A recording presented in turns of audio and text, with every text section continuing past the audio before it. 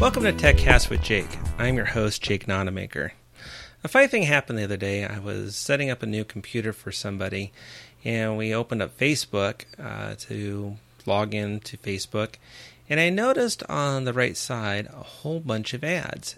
Now, that struck me as odd because my Facebook does not have those ads on the side, and it really kind of added to a bunch of clutter, and it was not very attractive. So I went back to my computer to figure out what the difference was, and then I realized that I didn't see the ads because I was running AdBlock Plus. AdBlock Plus is a browser add-on that blocks ads. So it occurred to me, I've been using AdBlock Plus for so long, and I've been missing out on all these ads on various websites, and I just don't see them.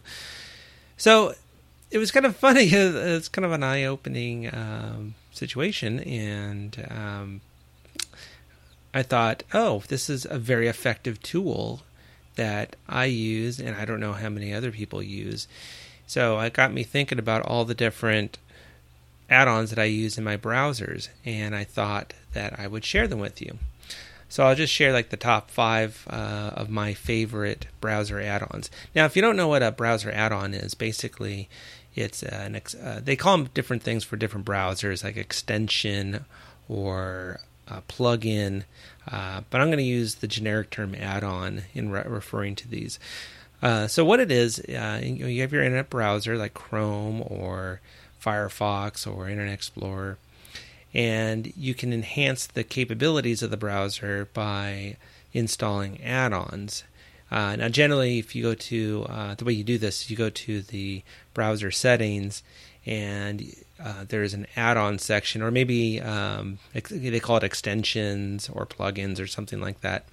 So if you go there, you can then select various add-ons, and usually it's a very small bit of code that gets installed on the browser, and you click on it, and it installs itself. It may require you to reboot your browser.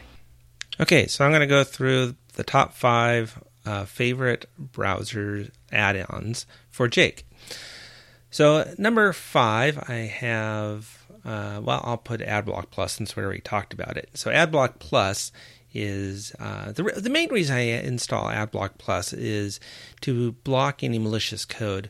Because believe it or not, there are criminals that will purposely buy ad space at yahoo.com or on Google or any other place they can sell ads, and they will include malicious code in those ads, which maybe a JavaScript or could be Flash or something. So that's a good way to get infected with some malware is through ads. It is a conveyance. So I initially started using AdBlock Plus to block those ads which may transmit codes, because I remember back several years ago there was an incident at Yahoo's ads. There was an ad at Yahoo, not to pick on Yahoo, but it could be anybody. But this ad was infecting computers with a Trojan. So AdBlock Plus, it's free, it's great, it's easy to install. You just go to your browser settings, go to where you find the extensions or add-ons, and then search for AdBlock Plus. There's a lot of knockoffs, so you got to be careful which one you get. AdBlock is one word, and then second word plus. So in their logo is like a stop sign. So you want to use that one. It's great, it's easy to install, and it's free. And there's no configuration, you just install it.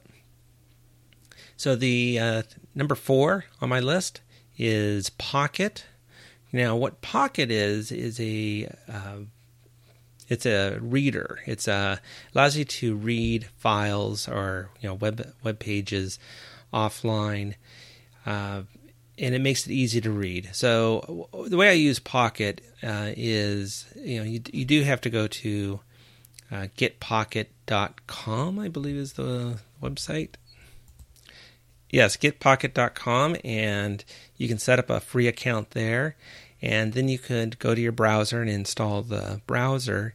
So if you're browsing the internet and you come across an interesting article, maybe it's about news, maybe it's a how-to, it could be just about anything, and you can click the Send to Pocket icon that the add-on puts in your toolbar at the top, and then you can read that article later on, or it's actually pretty useful just to make it readable. I use it because there's also a Pocket is available for smartphones and tablets.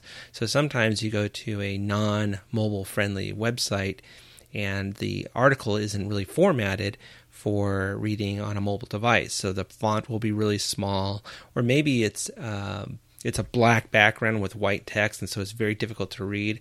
So what I do in that case on my smartphone is I will send that article to Pocket, and then I could switch over to my Pocket app on my phone or on my PC and read it in a much more readable format. So it takes out any kind of ads. It leaves the pictures that may be as part of the article. So it's Pocket is a really convenient feature to defer any articles that may be really long for reading later, because I generally like to read on my tablet, on my sofa, for instance, or even in bed, and so I can kind of choose 2 or 3 articles to read later, and then at night I'll go through them and where I have more time, and I could read those longer articles, and it'll be in a readable format. Okay, so number 3 of top browser add-ons is Hootsuite. Now, I do a bit of social media. Now, Hootsuite allows you to post to different social media sites such as Facebook, Twitter, LinkedIn, Google+, from one location, from one application.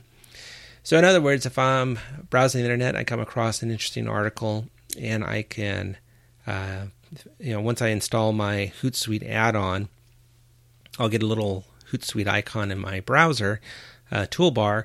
So if I come across an interesting article that I thought maybe Axicom users might enjoy or find helpful, all I have to do is click on the Hootsuite button in my browser, and it brings up a web page posting dialog box, and it lets me put in the title and a link, and I could add pictures or whatnot, and then I could select which social media sites I want to post that to. Do I want to post it to my personal Facebook, or my the Axicom Facebook page, or my Twitter account, or the Axicom's Twitter account, my LinkedIn page, my Google+. So I can select not only 1 or 2, but I can select them all if I wanted to. So I can do my Facebook personal account, and I can also post it to my Facebook company account. So it's a very handy tool. I use that quite a bit. And if you do, maybe you've been kind of shy about social media because you find it's too difficult, cutting and pasting links and going back and forth between articles that you find and the social media website. If you use Hootsuite, which is free, it really makes things a lot easier, and the browser add-on really makes posting a lot simpler and almost effortless. Okay, number 2 on my favorite browser add-ons is Evernote Web Clipper. Now, if you're not familiar with Evernote, Evernote is a note application, and they kind of talk about how it's an extension of your brain. So Evernote allows you to put in thoughts, like you can just create a note about a thought. It could be something silly like a grocery list. I use it for that. If I come across somebody's business card, I can take a picture of it and save it to Evernote. So Evernote sort of it's a cloud-based note system, so it has all this information. I could post articles or link articles as whatever I want. I could store it at Evernote. So I use it a lot to do take notes on ideas. If I have an idea about a blog or a video, I'll put it in my Evernote list of blog and video ideas. And I also use it to make notes for podcasts and things like that. So as far as Evernote has a plugin, an add-on for your browser, and it's called Web Clipper. So what you do is once you set up your Evernote account, you can actually do it from the add-on as well.